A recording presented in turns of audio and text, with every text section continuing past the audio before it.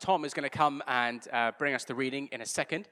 But the reading is, shall we say, a healthy length. So I thought I'd just give a quick preface to help us have some pegs to hang our thinking on.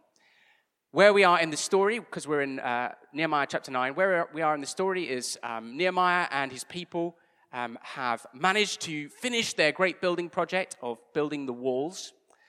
But the great building project of rebuilding the people of Jerusalem has only just begun. And as we saw last week, God is beginning to move powerfully among the people. And last week we looked at kind of them coming to celebrate together and learn under Ezra the teacher. But this week we find them gathering together for a day of national repentance, a day of national confession.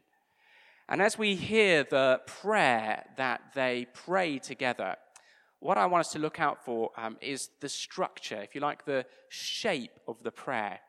And two things I particularly want us to notice. One is how it begins. And the second is look out for this, the yous and the theys. It goes backwards and forwards between the yous, where they're talking about God, and the theys, or the we's, where they talk about themselves. And just follow along with that and see what it says about God's relationship with his people. Over to you, Tom. So the reading is Nehemiah chapter 9, and that can be found on page 493 of the Pew Bibles. On the 24th day of the same month, the Israelites gathered together, fasting and wearing sackcloth and having dust on their heads. Those of Israelite descent had separated themselves from all foreigners. They stood in their places and confessed their sins and the wickedness of their fathers. They stood where they were and read from the book of the law of the Lord their God for a quarter of the day, and spent another quarter in confession and in worshipping the Lord their God. Standing on the stairs were the Levites, Jeshua, Bani, Kadmiel, Shebaniah, Bunai, Sherebiah, Bani, and Kenaniah, who called with loud voices to the Lord their God. And the Levites, Jeshua, Kadmiel, Bani, Hashabneiah, Sherebiah, Hodiah, Shebaniah, and Pethahiah, said, "Stand up and praise the Lord your God, who is from everlasting to everlasting.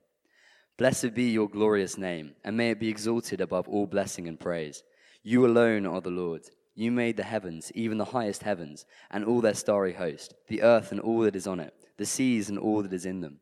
You give life to everything, and the multitudes of heaven worship you. You are the Lord God, who chose Abram and brought him out of Ur of the Chaldeans, and named him Abraham. You found his heart faithful to you, and you made a covenant with him to give to his descendants the land of the Canaanites, Hittites, Amorites, Perizzites, Jebusites, and Girgashites. You have kept your promise because you are righteous. You saw the suffering of our forefathers in Egypt. You heard their cry at the Red Sea. You sent miraculous signs and wonders against Pharaoh, against all his officials and all the people of his land, for you knew how arrogantly the Egyptians treated them. You made a name for yourself, which remains to this day. You divided the sea before them so that they passed through it on dry ground, but you hurled their pursuers into the depths, like a stone into mighty waters. By day you led them with a pillar of cloud, and by night with a pillar of fire, to give them light on the way they were to take. You came down on Mount Sinai. You spoke to them from heaven. You gave them regulations and laws that are just and right, and decrees and commands that are good. You made known to them your holy Sabbath and gave them commands, decrees, and laws through your servant Moses. In their hunger you gave them bread from heaven, and in their thirst you brought them water from the rock. You told them to go in and take possession of the land you had sworn with uplifted hand to give them. But they, our forefathers, became arrogant and stiff-necked and did not obey your commands. They refused to listen and failed to remember the miracles you performed among them. They became stiff-necked and in their rebellion appointed a leader in order to return to their slavery. But you are a forgiving God, gracious and compassionate, slow to anger and abounding in love. Therefore you did not desert them, even when they cast themselves an image of a calf and said, "This is your God who brought you out of Egypt," or when they committed awful blasphemies. Because of your great compassion, you did not abandon them in the desert. By day the pillar of cloud did not cease to guide them on their path, nor the pillar of fire by night to shine on the way they were to take. You gave them your good spirit to instruct them. You did not withhold your manna from their mouths, and you gave them water for their thirst. For 40 years you sustained them in the desert. They lacked nothing. Their clothes did not wear out, nor did their feet become swollen. You gave them kingdoms and nations, allotting to them even the remotest frontiers. They took over the country of Zion, king of Heshbon, and the country of Og, king of Bashan. You made their sons as numerous as the stars in the sky, and you brought them into the land that you told their fathers to enter and possess. Their sons went in and took possession of the land. You subdued before them the Canaanites who lived in the land. You handed the Canaanites over to them, along with their kings and the people of the land, to deal with them as they pleased. They captured fortified cities and fertile land. They took possession of houses filled with all kinds of good things, wells already dug, vineyards, olive groves, and fruit trees in abundance. They ate to the full and were well nourished. They reveled in your great goodness. But they were disobedient and rebelled against you. They put your law behind their backs. They killed your prophets, who had admonished them in order to turn them back to you. They committed awful blasphemies. So you handed them over to their enemies, who oppressed them. But when they were oppressed, they cried out to you. From heaven you heard them, and in your great compassion you gave them deliverers, who rescued them from the hand of their enemies. But as soon as they were at rest, they again did what was evil in your sight. Then you abandoned them to the hand of their enemies, so that they ruled over them. And when they cried out to you again, you heard from heaven, and in your compassion you delivered them time after time. You warned them to return to your law, but they became arrogant and disobeyed your commands. They sinned against your ordinances, by which a man will live if he obeys them. Stubbornly they turned their backs on you, became stiff-necked, and refused to listen. For many years you were patient with them. By your spirit you admonished them through your prophets, yet they paid no attention, so you handed them over to the neighboring peoples.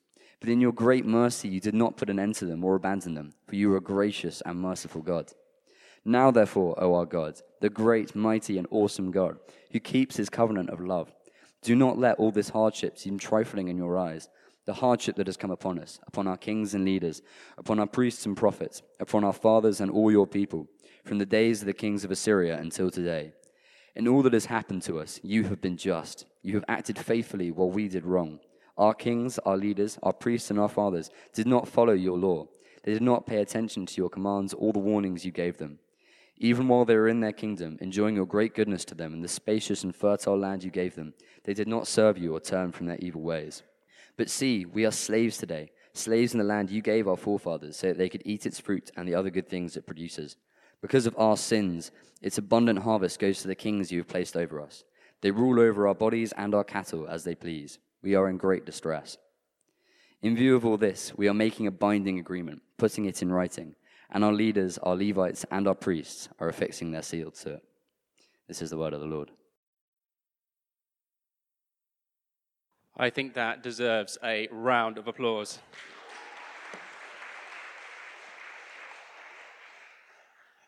Amazing. Well, I don't know what you think about when you think of the idea of confession, coming to confession.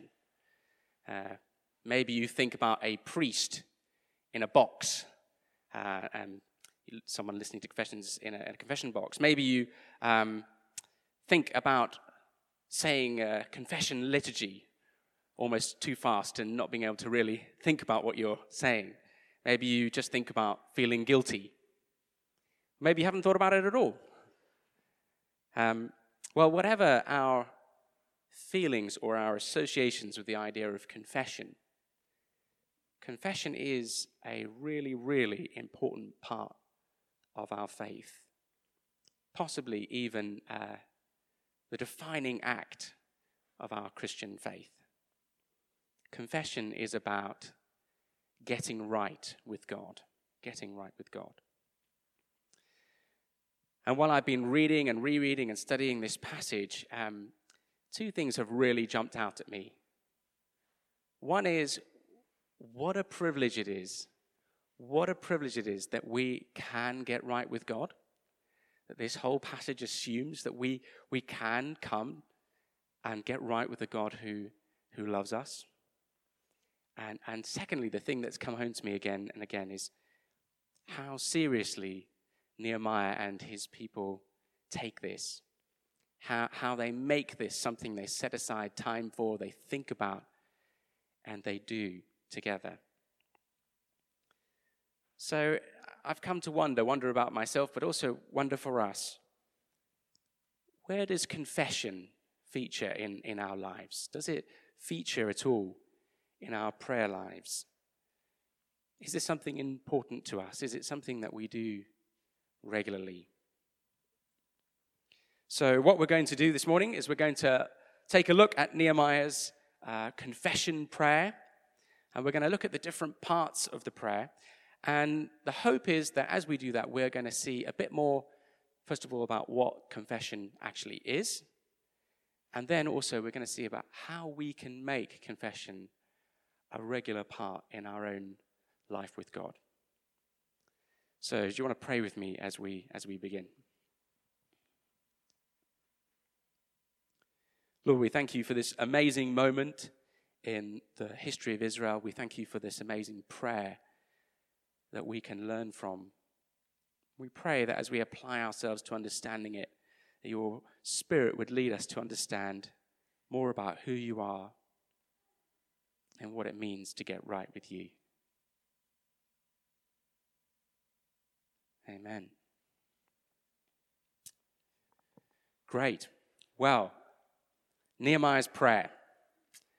I asked you to take a look at the beginning of the prayer as we were reading it. And right off the bat, as we read Nehemiah's prayer, we get a sense that things are heading off in a different direction to how we might normally think about starting a confession prayer. Certainly the way I might think about it. I don't know whether you noticed this, but actually there isn't any confession for quite a long time. In fact, there is no mention of any wrongdoing or anything bad or any sin for at least the first 10 verses of this prayer of so-called confession. Instead, the people start their prayer in a different way. They start their prayer by recounting a story. It's a story about the relationship of God with his people.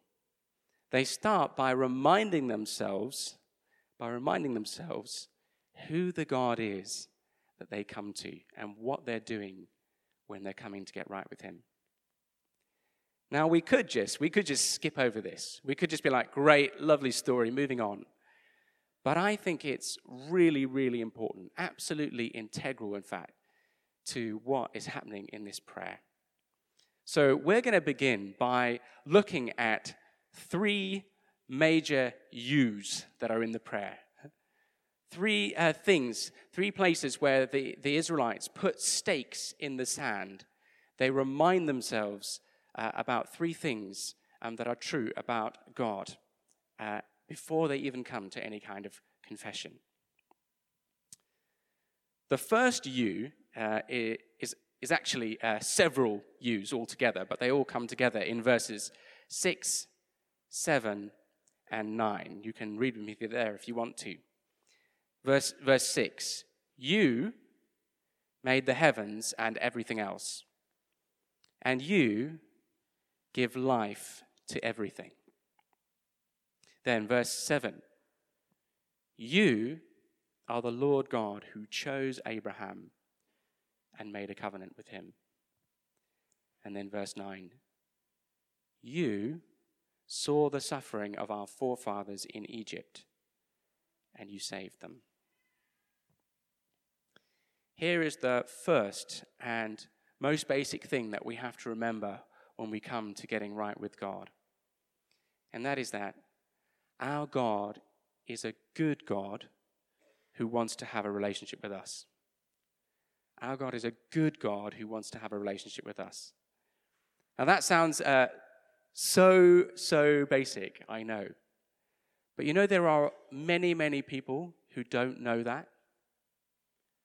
There are many, many people that we live with, work with, maybe even in our families, who don't know that there is a good God who loves them, has good plans for them, and wants them to know him. I think often when we come to the topic of getting right with God, or we come to confession, we often start by looking at ourselves, don't we? We start at particularly focusing on our own failings, our own failures, the things we're feeling bad about at that point. And so we end up starting this process with a sense that God is against us, that he's out to get us, that somehow he's turned his back to us and we have to tap him on the shoulder to get him to turn around again. And so we start with the sense that we have to take the first step. You know, like in a relationship where you've fallen out with someone and you're it's begrudgingly, you think, am I going to be the person who has to start this kind of Am I going to be the one who have to say sorry to start this?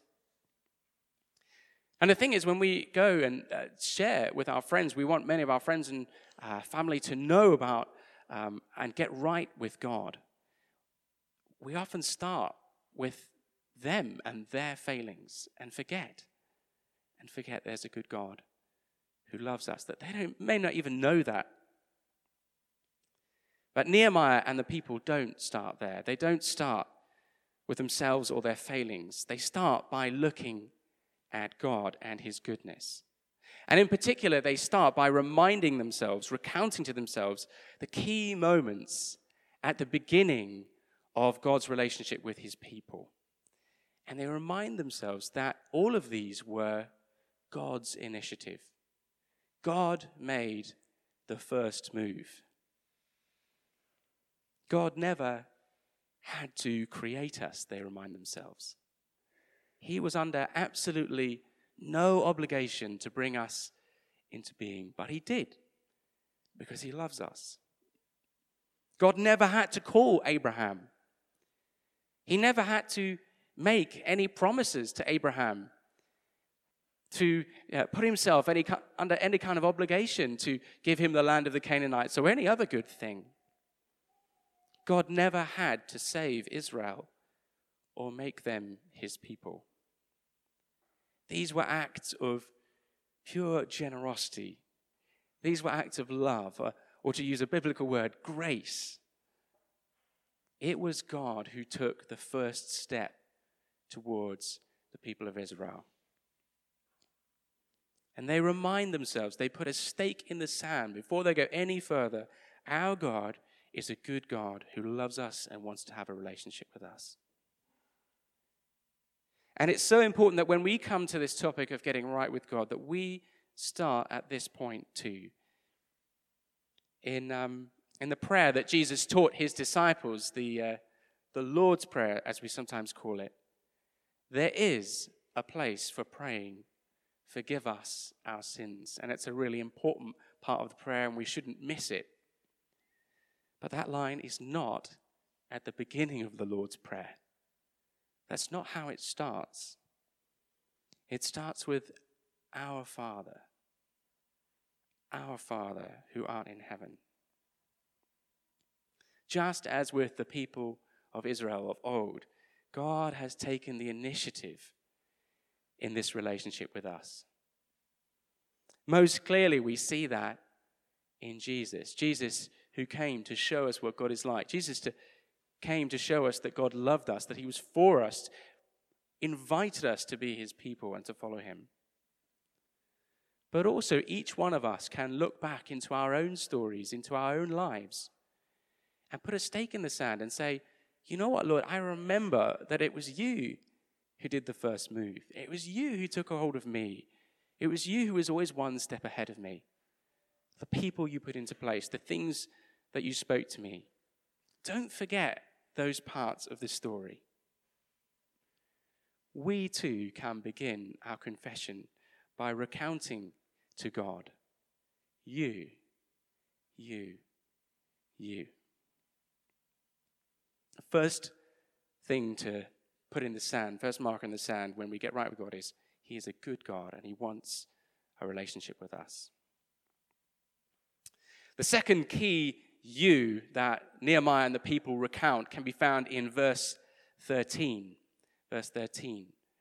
where they recount, you gave them regulations and laws that are just and right, and decrees and commands that are good.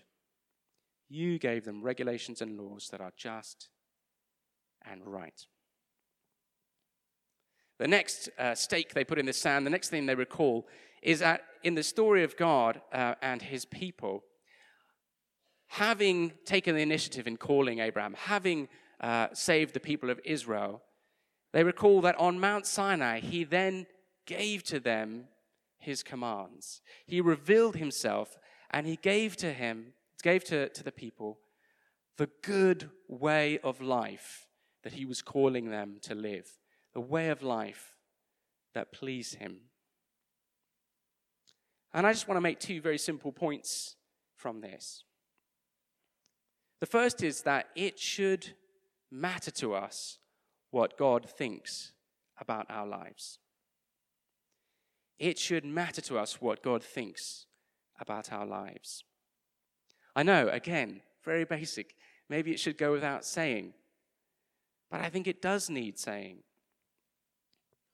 We live in a world which, by and large, does not care one jot what God thinks. We work with people, maybe even live with people, who go the whole day without once thinking about who God is, what he might think about them, or how they're living.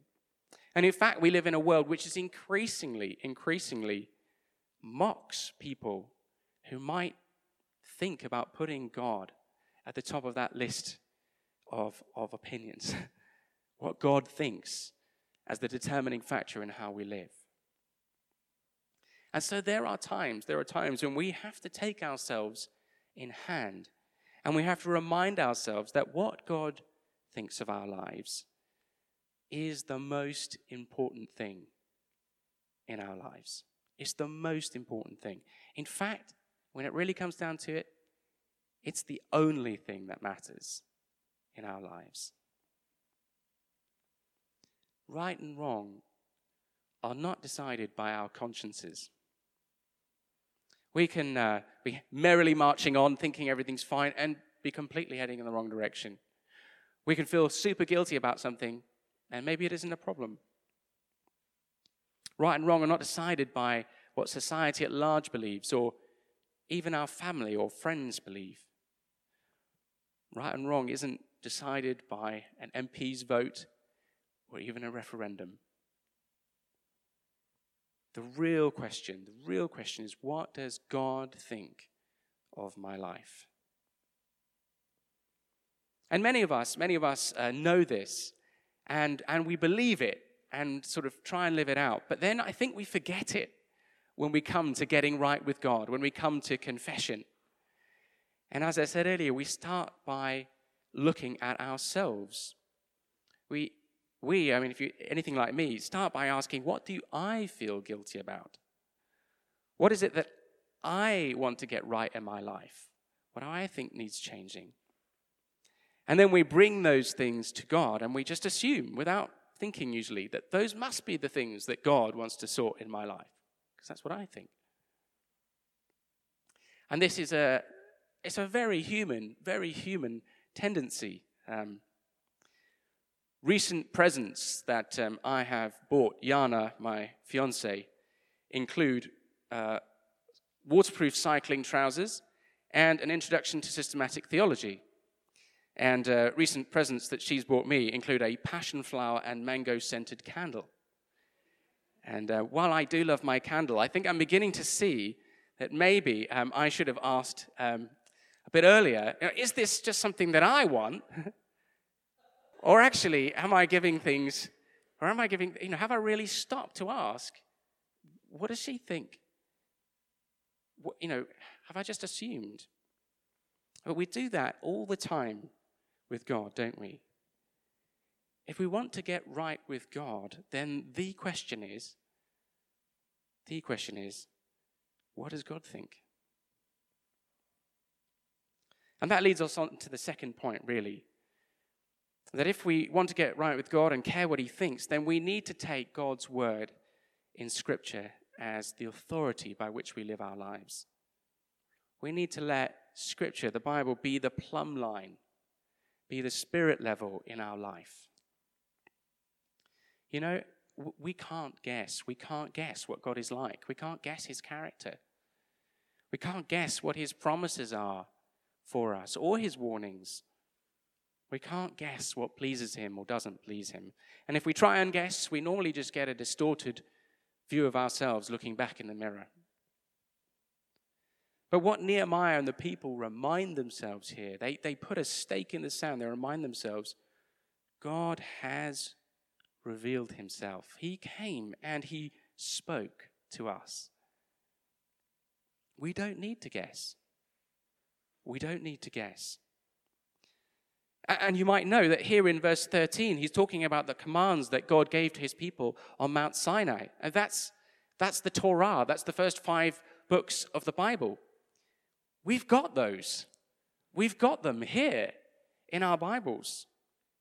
Later on, he talks about the prophets that God sent to speak to the people and to warn them and teach them.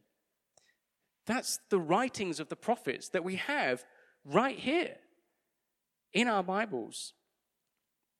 And today we are in the privileged position of being able to look back on Jesus, the most clear self-disclosure of God.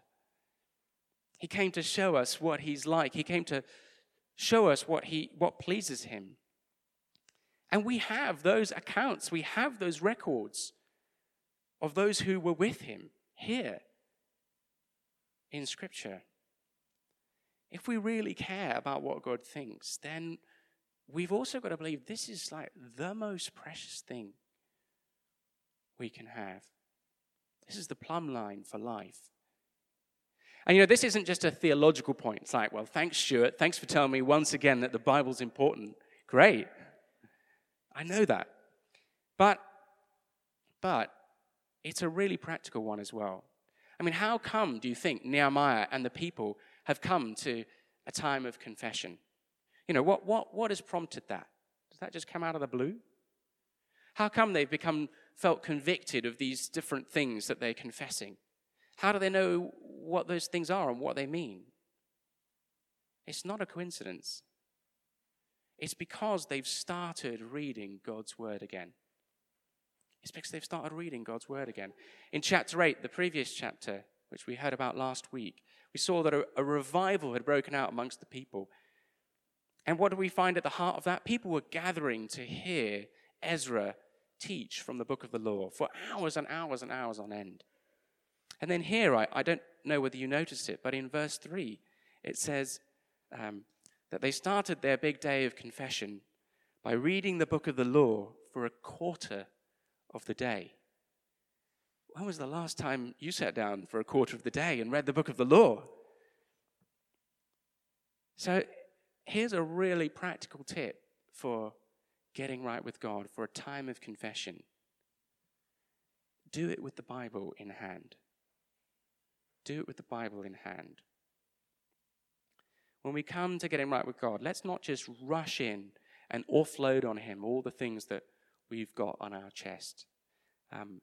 We can do that as well. That is a wonderful thing to do. But let's stop and actually ask God, is there anything you want to highlight? We can do that by praying, but also we can ask him, Lord, is there anything in your word, anything I've read recently that you want to highlight and speak into my life about?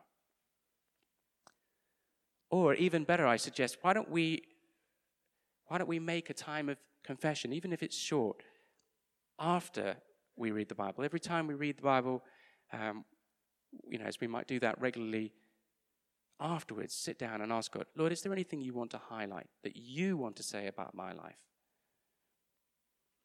And if you feel today that you don't know anything about God and you've got no grasp of the Bible at all, we've got some John's Gospels at the back. Don't feel bad. Just grab one of those on the way out, have a read, and ask, what is God, what are you saying to me as I read this story of Jesus' life? God has revealed his good shape of life for us, and getting right with God starts with asking what he thinks about our lives. That's the second thing that they remind themselves, the second stake that they put in the ground. The third you that they recount is in verse 17, where we read, they say, they, that's our ancestors, our people, refuse to listen to these commands of yours or to remember you.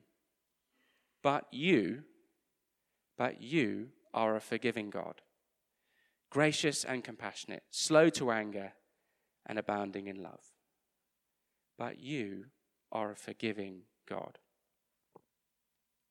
Now, when I was younger and I did something wrong, which was extremely rare, and in my household, there are only two really big wrong things you could get wrong. One was outright lying, and one was outright direct disobedience, when I did something I was directly told not to do or the other way around, whatever. And then, if I did something wrong, there was a procedure. So, first of all, I would be sent up to my parents' room to have a little bit of thinking time. Okay, great. And then one of my parents would come up, preferably the one I hadn't annoyed, and they would come up, and I would have to explain to them why, what I'd done wrong and why I was going to be punished, which I think was the worst part of the whole thing. I had to explain to them what I'd done wrong. And then I was punished, whatever the punishment was. And then there was always a part which was making up with my parents. I would make up with both my parents. And there you go. I've just revealed my child. You could probably psychoanalyze that, tell you all the reasons why I am who I am from there. But whatever you think of that disciplinary procedure, one thing that I'm extremely grateful for, really do thank God for, is that although my parents were relatively strict disciplinarians, I was never in doubt. And in fact, I don't think it ever even occurred to me that the discipline process would ever end in anything else than making up with my parents. I don't think I was ever in doubt that when it came to asking my parents for forgiveness, that they would forgive me. And I know, I'm very grateful for that, and I know that isn't the case for all of us, and I'm very grateful for it. But I have to say, it totally changed as the whole process, the way I saw it, the way I understood what was going on, to know that at the end, there was always going to be reconciliation with my parents. And for us, this is true too. It is so important to remember when coming to get right with God, when coming to confession, that our God is a forgiving God who has promised to forgive us when we return to him. That is so important to know. When Nehemiah and the people come to confess their sin, they put another marker in the sand, and they speak about the confidence on which they come to God and to confession. And they say this in verse 17. They say, Lord, you are a forgiving God, gracious and compassionate, slow to anger, and abounding in love. And I found it really interesting to find, as I was reading through this, that isn't just something that they were kind of trying to butter God up with, kind of sort of like, look, Lord, you're nice, aren't you? And that kind of thing. It wasn't just their description of him. They're actually quoting God's own words back to him from Exodus 34. When that original covenant was originally put in place, God had made a promise to them, the people of Israel, that yes, he would punish them when they walked away from him. But they also promised him in these words that when they turned back to him and asked for forgiveness, he would forgive them. They're like, Lord, you are on record as saying you promised you will forgive us. That is the confidence that we come to you in. And then they go on to recount throughout their history all the times that God had been faithful to that promise to forgive people when they came back to him. And if they were confident of God's mercy and promised to forgive, then we should be even more confident of this. We who have the privilege of knowing Jesus and the cross of Christ who died for us, Jesus who died for us, who, as the writer of the book to the Hebrews says, Jesus who has obtained eternal redemption for us by his blood, who has once and for all done away with sin by the sacrifice of himself, who has made a new and living way into the presence of God by his death. We've got to realize before we even start that confession is not about groveling to God. It's not about desperately hoping that today he's feeling merciful, that maybe, he's kind of all over the place, but hopefully if we can just pull hard enough on his coattails, he'll forgive us. It's not about trying to twist his arm, trying to get him to do something that he doesn't want to do. Confession is about taking God up on his promise to forgive when we confess our sins. As John writes in 1 John 1, if we confess our sins, he is faithful and just,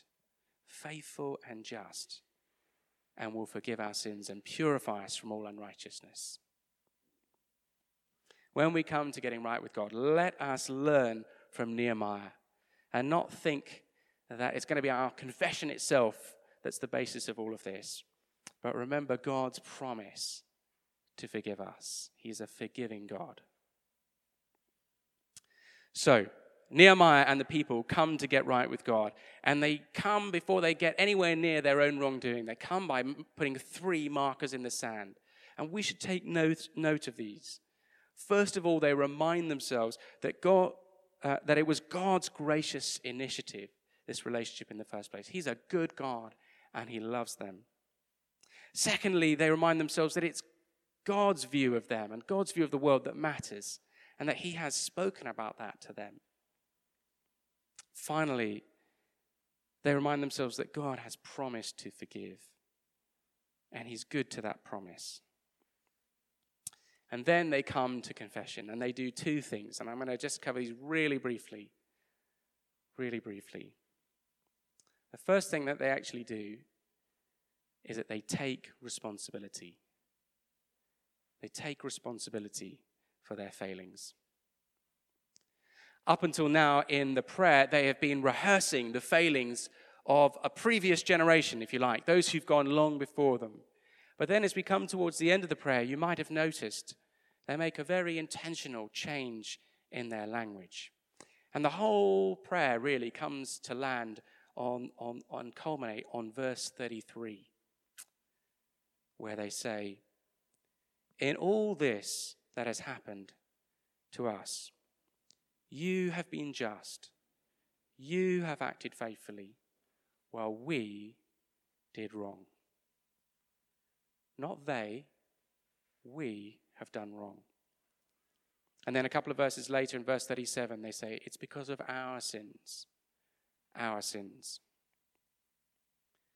And it's so simple, but again, we often miss it. Some of us here today might actually never have come before God and honestly said to him, I've done wrong before you. You're in the right, but I take responsibility. I own the fact that before you I have done wrong. And I need your forgiveness. I ask for your forgiveness. And I want to ask us today, how often do we do this? Is this part of our prayer life, part of our relationship with God? I'm not saying how often do you feel bad about something, or how often do you tell someone else you've done something bad, or even how often you try and change something in your life. I'm asking, how often do we sit before God and kind of look him in the eye, take responsibility for something, and say, Lord, I need your forgiveness. Please forgive me. And this is a really important part of our faith. It's predicated on all the stuff that's gone before about who God is, but this is the heart of confession, taking responsibility before God, and it's vital to getting right with him. So I don't want to say anything more about that, except that I just want to encourage us to do it. This doesn't happen by accident. It didn't happen by accident for Nehemiah. They had to put space in the diary for it. And I also want to encourage us that as we do it, let's be specific. Let's not just come to God and say, I confess, or I'm sorry for this general thing, or feeling bad in general. Let's be willing to name things before him, things we've said or done, or desires that are kind of ruling over us, and just name them before him and say, Lord, I own that this is my part in this, and I ask for your forgiveness. So that's the first thing they do. They take responsibility. But the second thing they do is they renew their commitment to following God. They renew their commitment to following God. And we see that in the final verse of the whole chapter, where we read, in view of all this, we are making a binding agreement, putting it in writing, and our leaders, our Levites, and our priests are fixing their seal to it. And if you read on, you'll see that's a renewed commitment to following God and to his law. And this is really important because it reminds us, as we notice it reminds us that the aim of confession is not just conscience cleansing. Confession is part of a much bigger arc, a much bigger movement. It's about getting back on track with God. I think we're often tempted to make confession just all about the moment where we bring things to God and then kind of forget it afterwards. And I think sometimes, therefore, we're prone to judging the quality of our confession by this kind of, how bad did I feel while I was confessing? Was I really convicted? And then afterwards, did I have a really deep sense of peace? And of course, if we're really engaging with God honestly, we would hope that we do have a sense of conviction. We hope that we do, as we have confidence God forgives us, have a sense of peace. But the aim of confession is also to get back on the horse, to get going again with God. It's part of changing direction, allowing God to recenter north on Him, getting a renewed commitment to following God. And again, this is not just a theological point, it's really practical because we can incorporate this into our time of confession. We can actually do this. First of all, we can ask for God's help. Once we've asked for forgiveness, we can ask Him to help us going forward. Again, we're looking at the Lord's Prayer, and we read that we ask to pray, forgive us our sins. But then straight after, we're invited to pray, and lead us not into temptation, but deliver us from the evil one. That's like, Lord, forgive me. I own what has gone in the past, and I give that to you. Forgive me. Now help me as I go forward. Help me today to follow you again. But as well as praying, we can also, it's really helpful to put a plan in place, to put a practical plan in place about how we're going to go forward. I can't recommend this enough, really. Maybe that involves sitting down with God and praying about it, but then it might involve telling someone or asking for help or reading a book or getting rid of something in our lives or putting something in our diary. But whatever it is, it's good to spend time with God and ask before we rush off, before we rush away from that time. Okay, Lord, I want to get back on the horse with you. I want to be following you again. I want to renew my commitment to you. What is that going to look like practically tomorrow? And put that in place. So, we've come to the end. We've come to the end of Nehemiah's prayer, and we've kind of flown through it, I know. And we could have stopped at any one point and done a whole sermon. But what I hope we've achieved at the cost of depth is we've managed to get an overall picture of the shape of this prayer. And the reason I've decided to do that, because I really do think that this is something that we can do. This is a prayer that we can take away, a shape for our getting right with God that we can actually put in place. First of all, I want us to be encouraged by Nehemiah that it is a good thing to do. This is so valuable. What a privilege to come and get right with God. Secondly, to take it seriously, to sort of say, okay, I'm going to do this. I'm going to put this in the diary.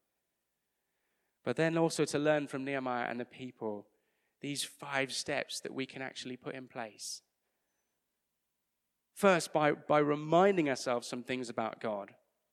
Maybe by putting on a worship song or something and spending some time reminding ourselves that God is good, that He loves us, that He longs for us to return to Him. Think of all the things He's done in our lives and before. Think about Jesus.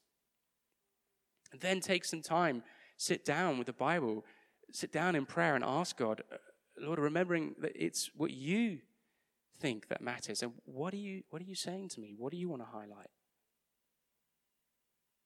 And then reminding ourselves of the basis on which we come before God.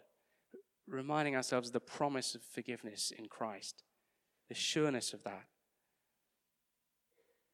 And then come and actually, after all of that, actually sit before God and say to Him, look Him in the eye and say, I accept responsibility. Please forgive me. And finally, renewing our commitment to Him and actually spending time praying about that, praying into the issue, and putting a plan in place.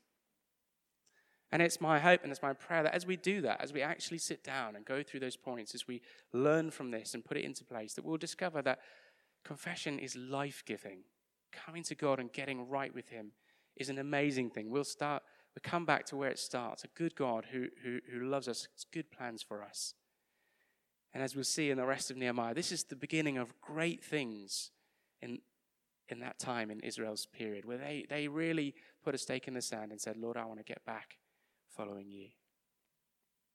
So let's do it. Let me pray for us as we finish.